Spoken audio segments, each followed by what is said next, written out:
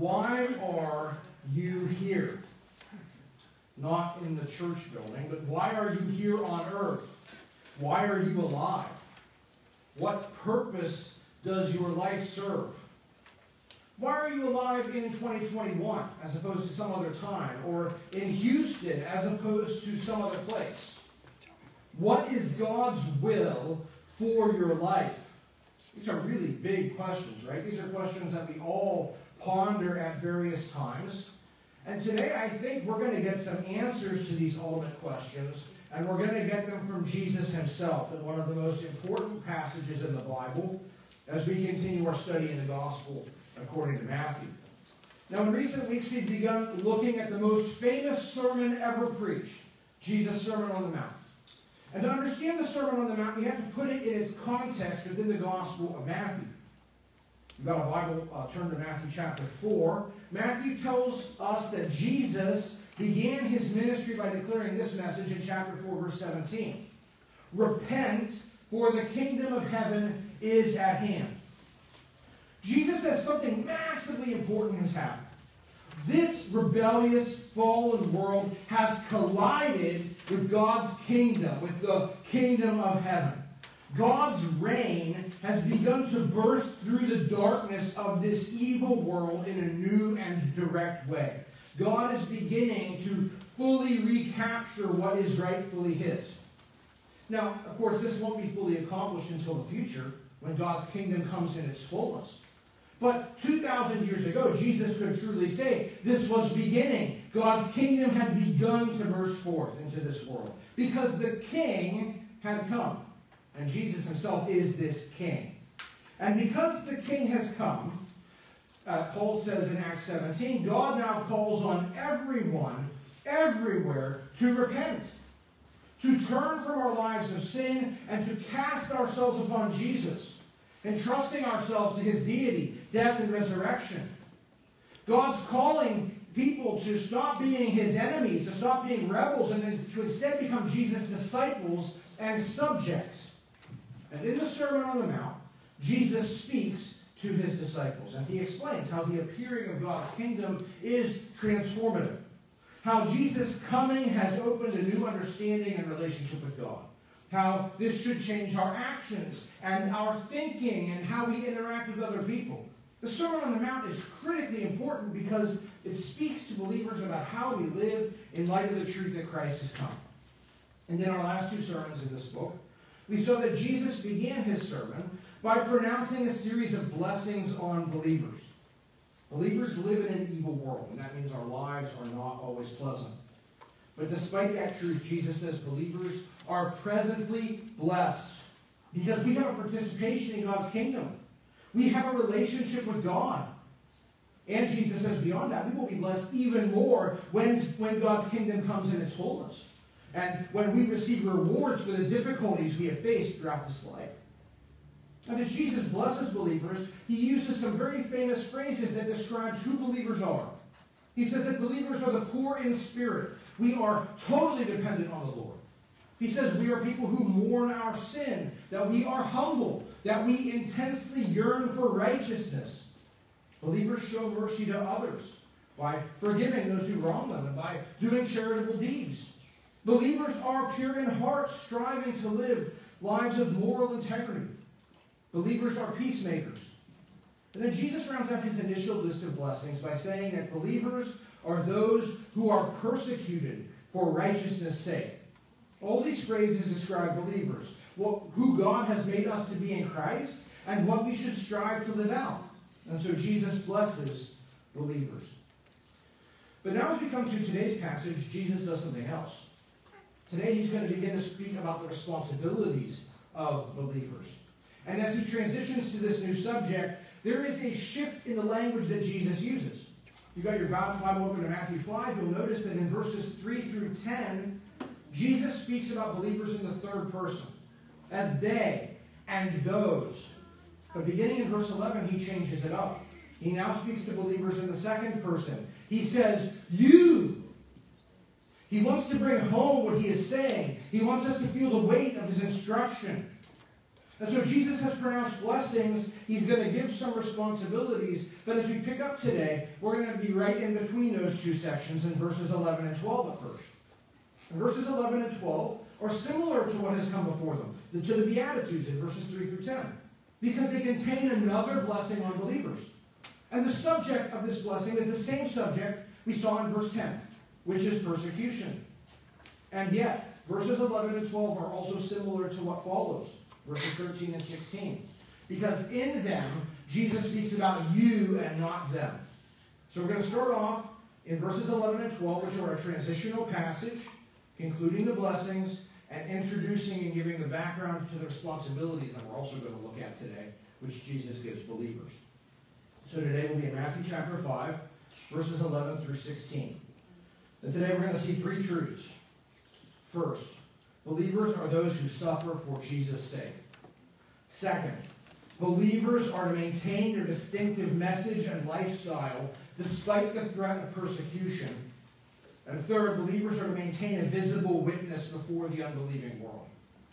Let's start with our first point, which is that believers are those who suffer for Jesus' sake.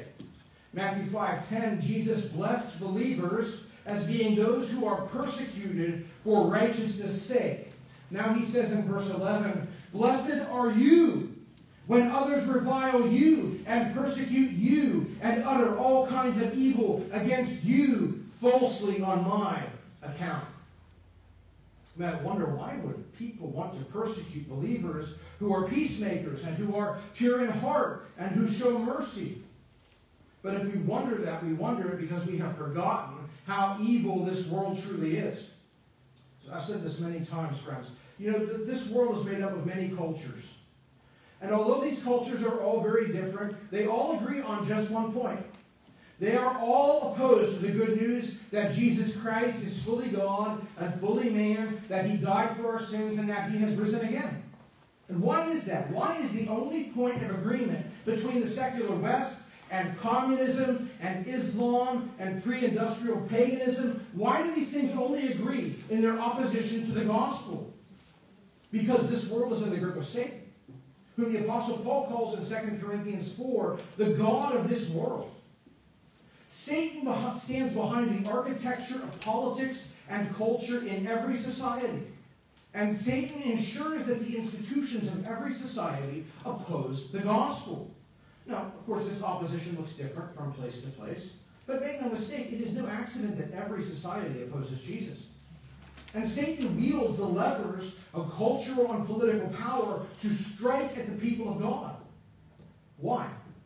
Well, Paul tells us in 1 Thessalonians 3.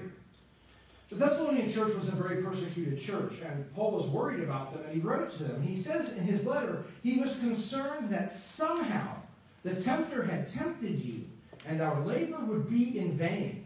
Paul was concerned that persecution had caused the Thessalonians to renounce their faith.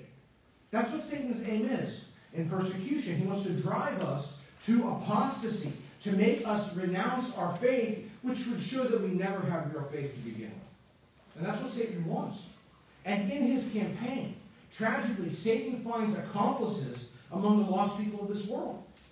Why? What we saw in our last sermon in this book, 1 Peter chapter 4, tells us the reason why. He says, what the Gentiles want to do, living in sensuality, passions, drunkenness, orgies, drinking parties, and lawless idolatry. With respect to these things, they are surprised when you do not join them in the same flood of debauchery, and they malign you. Unbelievers unrepentantly give themselves to sin. That's their nature. It used to be our nature, right? And as unbelievers indulge themselves, they don't want to feel shame. They don't want to realize the weight and enormity of their transgression. But when they encounter believers who don't live like they do, who won't join them in their evil doing, this draws attention to the fact that their conduct is wicked. And they don't want to feel wicked, and so they respond. Usually they start by trying to entice believers to participate with them in their evil. Why? Because if they can get believers to join with them in their sinful self-indulgence, unbelievers will think that they have found a reason to ignore the gospel. If we speak the gospel with our mouths, but deny it with our lives, by living like unbelievers, then the unbelievers around us will say the gospel is a fraud. They'll say, my sin isn't really that bad. Look, even these Christians do it alongside me. Their Jesus isn't really that powerful. He has no power to liberate people from this sin, and so forth. Compromised Christians give unbelievers comfort in their unbelief. They give them an excuse to close their ears to the gospel. And so initially, unbelievers try to get believers to participate with them in their sin. But if they fail to entice believers into evil doing, if believers hold firm, then unbelievers escalate things. They will malign you, Peter says. They will lash out in words and sometimes in actions. In the parallel passage to Matthew chapter 5 and Luke chapter 6, Jesus says, blessed are you when people hate you, and when they exclude you, and revile you, and spurn your name as evil on account of the Son of Man. It doesn't sound fun, does it? Jesus says his people will be hated. That's a strong word. You know, what's hate? Hate's when people are watching you, and they want to see you fall. They want to see you ruined. And if you fall, they will rejoice. That's hate. And that's how unbelievers feel about believers. That is a hard and painful thing to know, isn't it? There are people who are watching us, wanting to see us ruined. Second, Jesus says we will face exclusion. Believers lose things, right? We lose relationships that we want to maintain. We lose opportunities that we'd like to have. We lose social interactions that we'd like to enjoy. The world will deny us these things because of our faith. There is a high and painful cost that comes for following Jesus. Third, Jesus says believers will be reviled. We will have our names spurned as evil. When unbelievers think about you, one of the first things that pops in their head is, what a bum. What an evildoer. What a bigot. Because you love Jesus. That's heavy, right? Back in our text, Matthew 5, Jesus further elaborates on the heavy price that believers pay for our allegiance to him. First, he says, people will revile you. We will suffer verbal abuse. People will curse you and me. And they will wish terrible things on us. And we find this same verb used in chapter 27, when Jesus is reviled while he hangs on the cross by his enemies. Second, Jesus says, people will persecute you. The verb here means something like pursue. In chapter 23, we'll find the same verb used to describe how the enemies of God chase the people of God from town to town. People pursue. They hunt Christians. They may want to hurt or kill us directly, or they may seek to use the apparatus of politics and law to hurt Christians. Believers will suffer harm, just as Jesus was persecuted. Remember, people wanted to throw him off a cliff. People wanted to stone him repeatedly. People made up false charges against him, and they wound up nailing him to a cross. Third, Jesus says people will utter all kinds of evil against you. People are going to say really terrible things about you. That happened to Jesus. In chapter 12, we're going to see people say of Jesus, he is empowered by Satan, or they're even going to call him Satan. In chapter 26, they're going to call him a blasphemer. They said terrible things about Jesus. But, and this is very important to what Jesus says here, these terrible things were all untrue. The evil that was ascribed to Jesus was false. And that's what Jesus is talking about here. Being maligned falsely. You know, in our society, people love to play the victim. They love to act like martyrs. And this often happens in evangelicalism too, especially the way these verses are often used. I've seen online when powerful pastors fall, or when powerful churches are exposed as having participated in sin. The supporters of these fallen folks often run out and they say, well, Jesus told us we'd be persecuted. That's why we're suffering so. But friends, our suffering is not persecutory if it's just. It's not persecutory if what they're saying about us is true. The Apostle Peter warned this in 1 Peter 4. If you are insulted for the name of Christ, you are blessed, because the Spirit of glory and of God rests upon you. But let none of you suffer as a murderer or a thief or an evildoer or a meddler.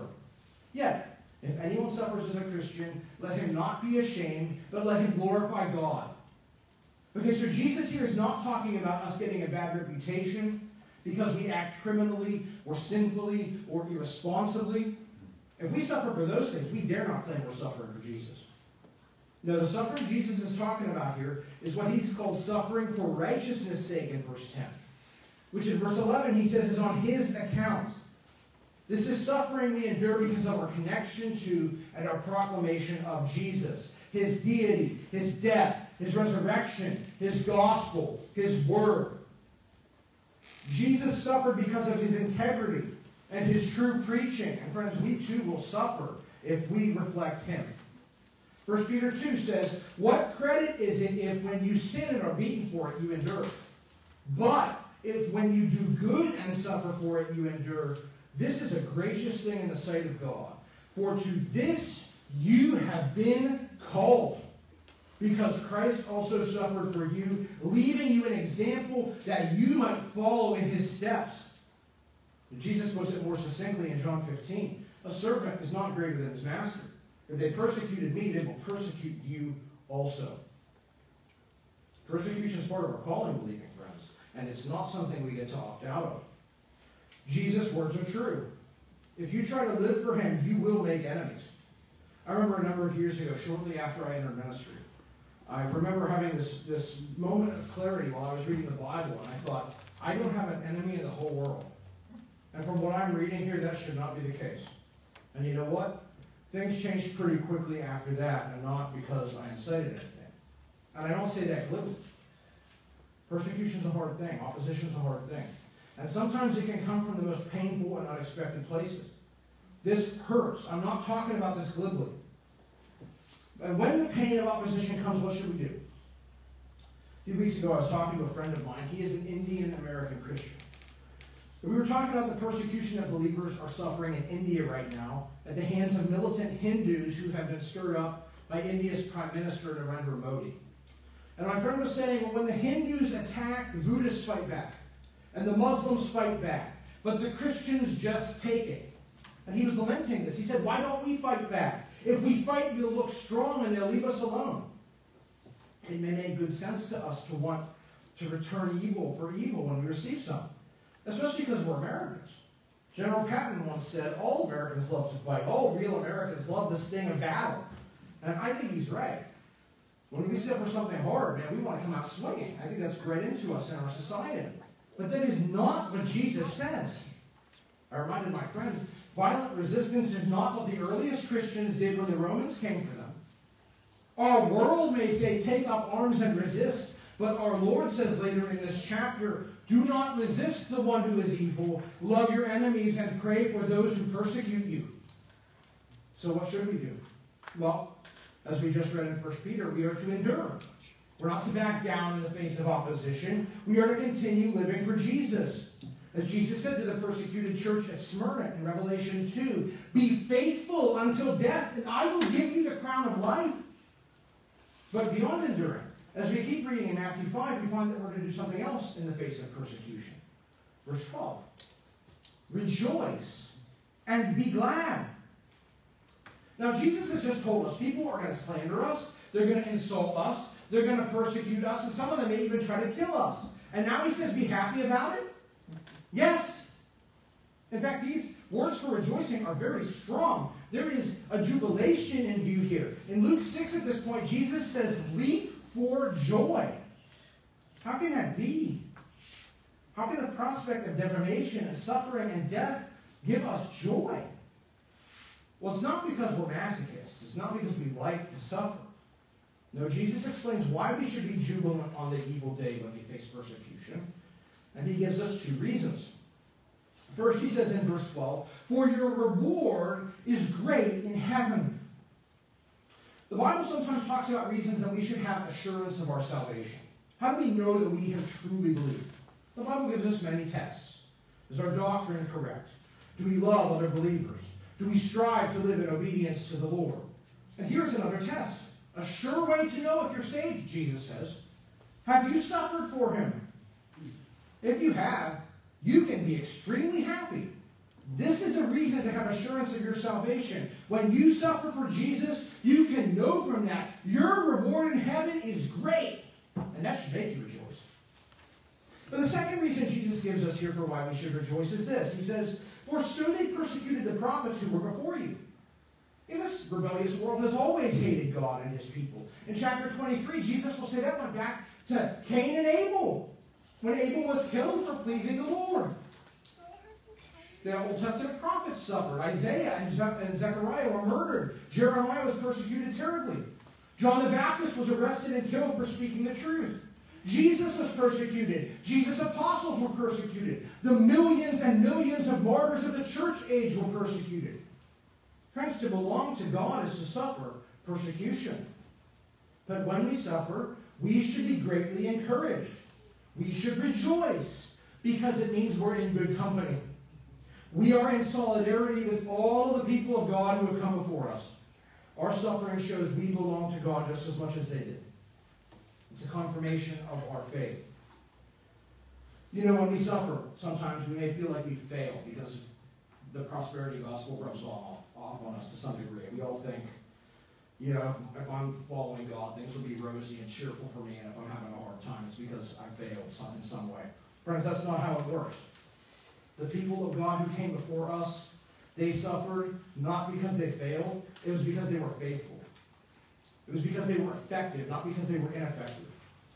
And likewise, when we suffer for righteousness' sake, it's not because we failed, it's because we have passed the test, it's because we have been faithful to the Lord, and so we can rejoice, just like the apostles rejoiced when they were beaten viciously. And they walked out singing, and they said, God has counted us worthy to suffer disgrace for the name of Christ. So suffering will come. That doesn't mean we should seek out persecution or martyrdom. We are not to be needlessly provocative. Friends, if we just live to serve and obey Jesus, trouble will find us. Because this world is hardened in opposition to the lordship of Christ. And so everyday believers live in a serious tension. We live in hostile territory. We are in the world, and yet we serve a different sovereign and a different kingdom than unbelievers serve. We proclaim a different message than they do. Their message in the culture at large is, do what thou wilt. Our message is repent and believe the gospel, which is a profoundly offensive message to unbelievers. Now think about this. I mean, you know, we come to a Bible church and hear this all the time, but think about this. Think about the first time you ever heard the gospel. You are a sinner. You are under the wrath of God, and there's nothing you can do about it except throw yourself at Jesus' feet. I mean, man, that is a hard message for people to hear. It is an offensive message in our culture. And our different ideology leads us to live a different lifestyle, which reinforces the idea to the world of their own wickedness. We are a distinct people, and yet this distinctiveness draws the world's intense opposition. Jesus said in John 15, if you were of the world would love you as its own, but because you are not of the world, but I chose you out of the world, therefore the world hates you. And this is hard to face. Sustaining our distinct message and our distinct lifestyle in the midst of the world's opposition is hard. And Jesus knows that in time, this difficulty will lead believers to face temptation. The temptation to compromise. And so it's no accident that immediately after telling us we'll face opposition, that Jesus warns us against compromise with the world. And that's what we see now in our second point. Believers are to maintain our distinctive message and lifestyle despite living in the midst of an evil world. Look at verse 13. Jesus says, you are the salt of the earth. Now, salt was an immensely valuable part of life in the ancient world. Salt was used for lots of things. The other day we think about a salt shaker, but that's not the main way people thought about salt in the ancient world. It's a flavor. No, salt in the ancient world was a preservative for food. Hard as it may be for us to realize this, back then they didn't have refrigerators. And most people back then were not vegetarians. And yet they ate meat. But, you know, meat goes bad very quickly. It decays at a scary rate. I read an article about this week. I'm never eating leftover pizza again. Meat decays quickly. And it becomes a breeding ground for bacteria like Salmonella and E. coli and Staphylococcus. They grow exponentially. Every 20 minutes, bacteria double in meat that's left out. So eating unpreserved meat is a recipe for disaster in your health. But salt preserves meat because salt dehydrates meat. And by sucking the water out of the meat, the salt denies bacteria a place to multiply. Moreover, salt purifies meat because the presence of salt causes bacteria to go into shock and die. So salt was really important to ancient people. And Jesus says, in this fallen world, believing friends, you and I are the salt. Now, this metaphor may simply work on the level of flavor. Jesus may say this rotten, sinful world leaves a bad taste in our mouth, and only believers make it palatable. Maybe that's the point. But I think it's more powerful if we think about this in the way that ancient people would have thought about salt, as an agent of preservation and purification.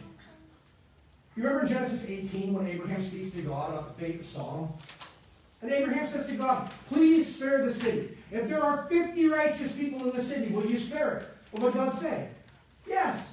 And Abraham says, what about 45? And God says, I'll spare it. He says, what about 40? What about 30? What about 20? What about 10? And God says, I'll spare it. And tragically, Abraham stopped praying at 10. And more tragically, Sodom did not have 10 righteous people, and the city was destroyed. But friends, God withholds judgment from places sometimes because of the presence of righteous people.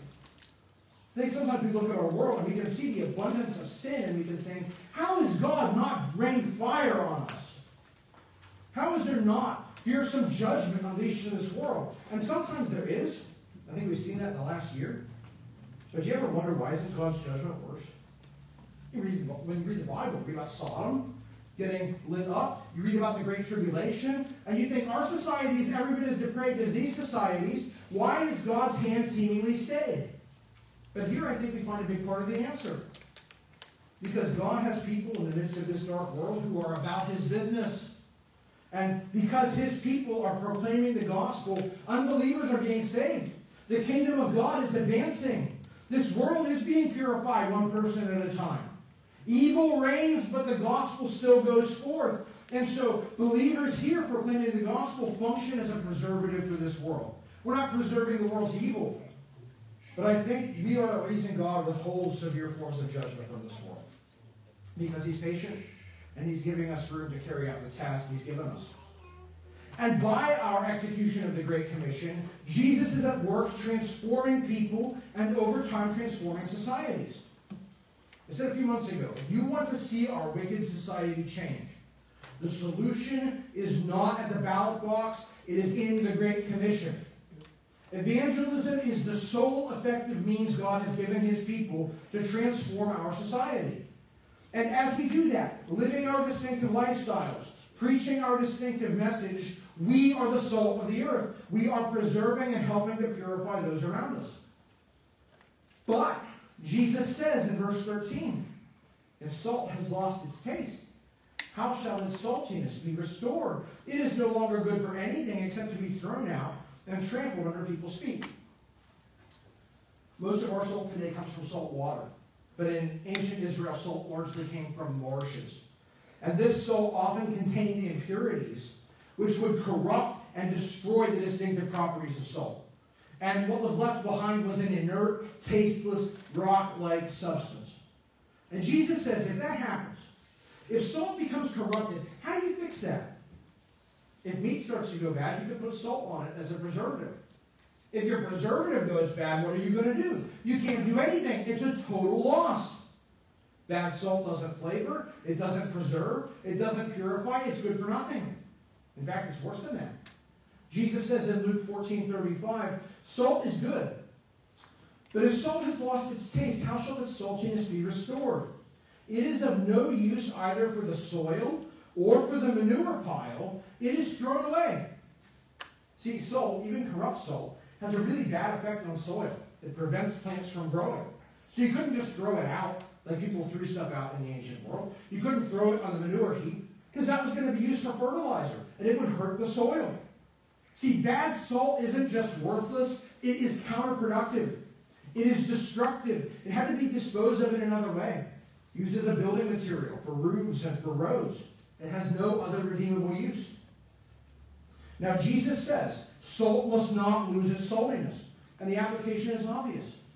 Believers are the salt of the earth. We who are to be distinctive in this world must not lose our distinctiveness. And I think there are two temptations this statement warns us against. The first is the temptation to compromise our distinctive lifestyle. In 1 Peter 1 we read, "Be holy in all your conduct, since it is written, you shall be holy, for I am holy." That's how we are to live, believing friends. And as we said earlier, our distinctive holiness ought to cause unbelievers to be surprised when we do not join them in their flood of debauchery. But you don't have to live very long on your own to realize it is tough to maintain your distinctiveness, right? The world wants us to blend in. Our unbelieving friends want to get drunk with us. They want to gossip with us. Our boss wants us to defraud our customers or to take out clients to places that believers ought not go. And eventually we may begin to compromise. We may begin to adopt the world's values and attitudes. We may begin to think, well, everybody cheats on their taxes. Not a big deal. Everybody has an affair. God is gracious after all, and He wants me to be happy. How often have those words led people to terrible shipwreck? And at the core, people just want to compromise with the world because the pursuit of holiness is so demanding and because it raises the scorn and opposition of unbelievers. But when we compromise our holiness before unbelievers around us, we destroy our testimony because our compromising conduct speaks to unbelievers. And it tells them the gospel is not as glorious as we say it is. That Jesus is not powerful over sin. That sin isn't really that bad. And if by our compromise with the world we lose our saltiness, the integrity of our witness, how do you ever get that back? When we become a living example to unbelievers who know us, in our families or at work, that sin is not to be shunned, and that the gospel isn't to be believed, how does it ever get overcome? Think of Lot. An angel came and told him, Sodom's going to be destroyed. And Lot said, I've got to go tell my sons-in-law. And he warned them, and what happened? They laughed at him. He had no credibility anymore. And friends, if we lose the credibility of our witness, Jesus says here, you won't get it back with the crowd that you've lost it before. Salt can't have its saltiness restored. See, sometimes, even though we enjoy the forgiveness of God, the consequences of our sin remain in this world. And this is one of those areas. The damage we do to our testimony before unbelievers remains. And the tragic thing is, when we harm our testimony, it's not just that we become spiritually neutral. We become counterproductive to the cause of Christ. We become harmful. We become the excuse by which other people rationalize their unbelief. And if Jesus says here, they trample on us, the same verb will be used in chapter 7 to describe what the pigs do to the pearls which are cast before swine. Compromised believers cause the gospel and the people of God to be held up to scorn and derision by unbelievers. And so, friends, we must watch how we live and comport ourselves around unbelievers, because our conduct speaks to unbelievers about the reality of our faith. We must maintain our witness, and if we don't, that's one way we can stop being salty. The second way that we can become unsalty is compromising not our lifestyle, but our message. The gospel is controversial, and the world hates to hear about the evil of sin and the salvific death and resurrection of Jesus. And because of the controversy of our message and the resistance that it meets, sometimes people begin to imagine that if we could just make the message seem less unpleasant, that they'll lay off us. Maybe it will attract unbelievers if we don't talk about sin so much. If we water down the truth about God's wrath. If we say, well, there are many roads to God. This is just one of them. And tragically, there are many examples of this, aren't there? Mainline Protestant denominations in the West have for decades compromised the truth of God's word. I'm not even talking about what Catholicism has done. Many mainline denominations have denied the need for repentant faith in Jesus as the sole ground for salvation for over 50 years. They've denied the danger of sin. They've denied that God's word defines legitimate sexual expression as only happening within the context of marriage between one man and one woman. And even more tragically, in recent years now, evangelicals seem to be teetering on these very same points. Max Lucado, who is a celebrated evangelical writer, apologized last month because in the past he had preached that homosexuality was a sin. He wrote an open letter saying that his previous statements required the forgiveness of Jesus. He's not alone in this compromise, because there is intense pressure from our society on this issue. And we compromise because we are afraid to bear society's scorn, and we are afraid to be reviled and slandered for Jesus. Here's another example. Church in the Dallas area got a lot of press recently because they split. The reason they split was their pastor decided the main focus of his ministry needed to be combating Islamophobia. And so he started partnering his church with Islamic ministries in the DFW area because he doesn't want to be seen as intolerant. And so he decided to compromise on the truth that not all religions are the same. Or the other way around. He decided to compromise on the truth that all religions are not the same. That there's only one way to the Father, which is through Jesus. He has denied the truth of 2 Corinthians 6, that light can have no fellowship with darkness. Amen. These folks think that by watering down the gospel and its offensiveness, that somehow that's going to make Jesus more palatable to unbelievers, and somehow we're going to get them saved. But friends, you're never going to win somebody to Jesus if you deny the words of Jesus. You're never going to see someone saved if you let the world dictate the contents of our evangelism rather than the Bible. We have forgotten the warning of James 4:4, which says, friendship with the world is enmity with God. And if we compromise our message, if we won't call sin sin, if we won't point people to Jesus as their only hope, what good are we doing? Amen. We become unsalty salt. And in fact, in the name of avoiding personal trouble, we have become actually harmful to the people we're claiming to serve. Because we are stumbling them further away from the one and only hope that they can have, which is in the gospel of Jesus Christ. So yes, this world will oppose us, but we should not respond to that by trying to curry the world's favor, by compromising our personal holiness or on the gospel. Jesus tells us our responsibility is to maintain our distinctiveness, even though by doing that we will face opposition. All right, we come down to our last point, in which we see that believers are to maintain a visible witness before the world. We've seen that this world will persecute us. We've seen that nevertheless we are called to live a distinctive life. How do we go about being distinctive while this world rages at us? I think sometimes believers have navigated this situation by falling into one of two traps. First, we may take seriously the fact that Jesus calls us to live a distinctive life. But we may also be unwilling to face the pain and hostility that comes from the rejection of the world and from unbelievers. And so what we decide is, how we decide to navigate these two problems, is we decide that our faith is just a private matter. I'm not going to talk about my faith with other people. I'm not going to publicize that I'm a Christian. I'm going to retreat into myself. I'm not really going to socialize with unbelievers unless they're related to me. And we rationalize that at the end of the day by saying, well, Jesus is more interested in my personal holiness than he is in my obedience to the Great Commission. We decide that Jesus is happy with 50%. And we reduce the faith down to, well, I read my Bible and prayed today. A second trap, which is like unto this first one, is we decide that interacting with the world necessarily means we will be corrupted by the world. Christians who fall into this trap have learned that we need to maintain our distinctiveness. And we look at the world and we see its hardness of heart towards the gospel. And we decide, well, the Great Commission just isn't worth it. The world has made its choice. And we fear that if we meaningfully try to engage with the world, they will taint us. Because we have forgotten the truth. That through the power of Christ and by his Holy Spirit, we can live in this world in a way that maintains our gospel witness and our integrity. And so Christians give up on the Great Commission and say, well, I'm just going to try to preserve myself and limit the damage that the world can do to me. And so Christians as a whole decide they're going to withdraw from society as a group. Now, friends, this approach is an ancient one. This is the approach medieval people took when they decided they wanted to become monks and nuns and withdraw from society at large.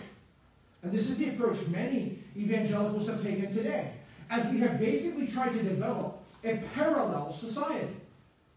The world has its institutions, government, public schools, worldly entertainment.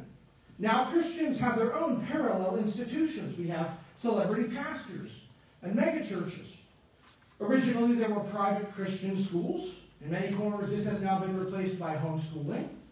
We've got Christian bands, Christian movies, Christian novels. We have tried to build a culture that has everything that the world has, but without having to be around those dirty sinners out there.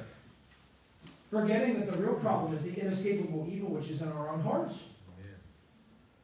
I often warn you that there is great danger that comes from taking one set of verses and trying to turn them against the rest of the Bible. And that's basically what this approach has done. It has taken the verses about our holiness and distinctiveness and tried to set them against the Great Commission. But how will we reach the world with the gospel if we withdraw from the world? Now, of course, I've got to put some caveats down.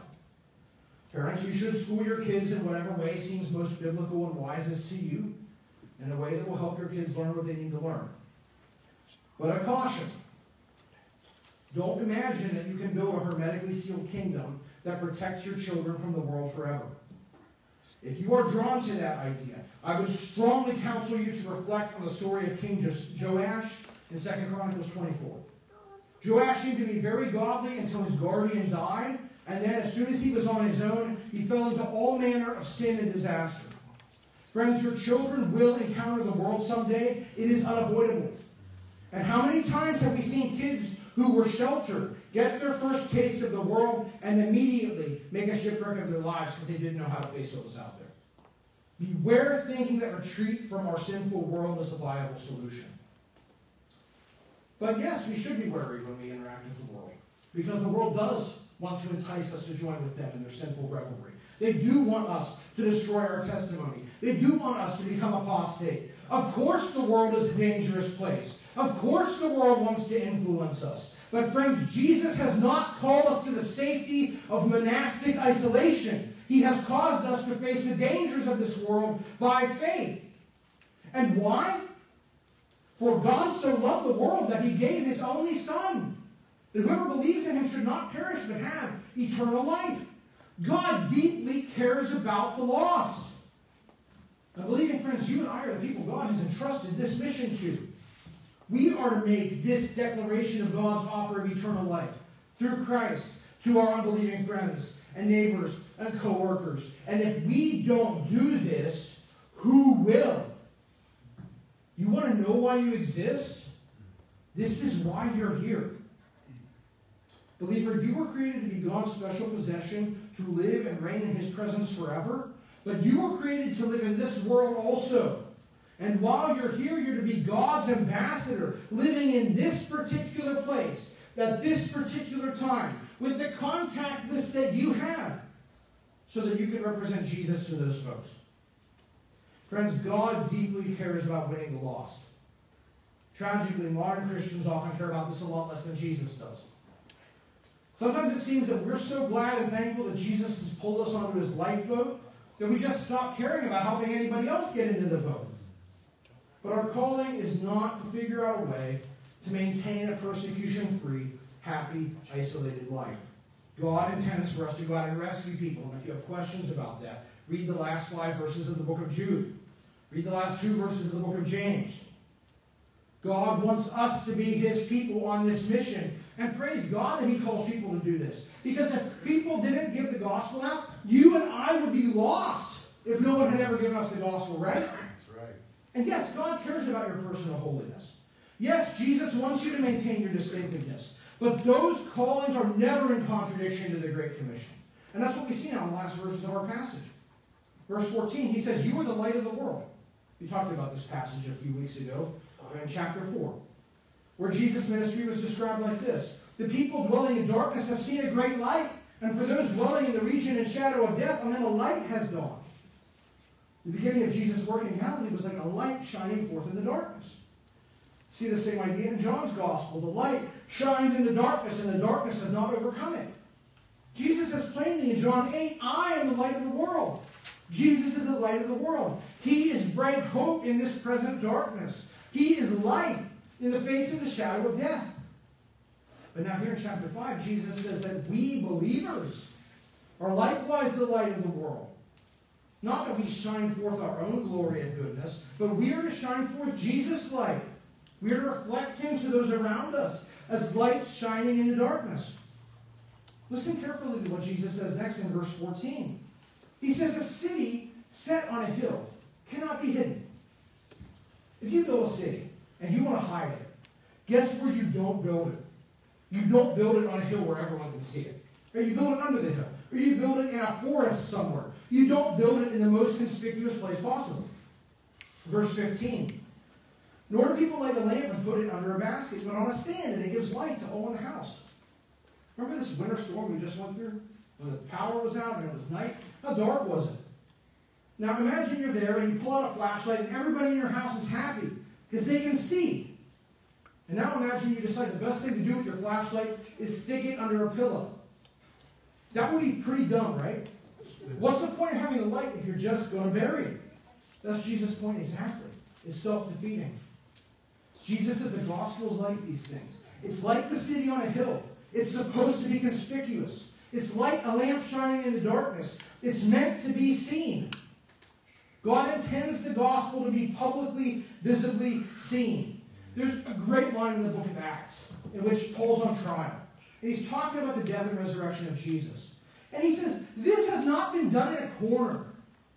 The gospel is not some secretive cover-up thing that other people aren't supposed to know about. It is an open, public, visible thing. And our faith, our belief in the gospel is the same way. It is to be a call to the world to come and believe. Now, to be sure, in chapter 6, Jesus will warn us about how we practice our faith in public. We don't want to be like the Pharisees who are publicly religious just to get other people to say, oh, how holy she is, how holy he is. No. But neither are we to bury our faith within ourselves, or only within the church to reveal our light. Moreover, friends, please note that I'm talking explicitly here about the gospel and our faith. I'm not talking about us being publicly visible, say, on social media, by posting stuff about the pandemic, or our favorite politicians, or our schooling choice of preference, or abortion, and pretending that is sharing our faith. Now, it's okay to have views on those things, and it's okay to share them. But none of those things are the gospel. And we've got to remember that ultimately the Great Commission is not about us engaging in political or social advocacy. It's about us proclaiming the good news of the death and resurrection of Jesus for sin. This is our first and clearest and loudest advocacy. It must be. The gospel is not something we hide from the world. It is something we must put on display so that those who need it see it. And it is sin of the most grievous kind to take what God means to be publicly seen and hide it. The gospel must go forth. And how? Well, verse 16, Jesus says, in the same way, let your light shine before others, so that they may see your good works and give glory to your Father in heaven. Friends, we're to let our light shine. That's why we're here. To shine the light of the gospel of Christ to unbelievers around us. We are not to conceal our light inwardly, or reveal it only around other like-minded Christians. We must let the light of the gospel be seen. In our words, but also note what Jesus says here. In our deeds. Now, unfortunately, when we talk about good deeds in church, people usually start shifting uncomfortably in our seats. Because we love the wonderful truth that salvation is by God's grace alone, through faith alone, in Christ alone, apart from good works on our part.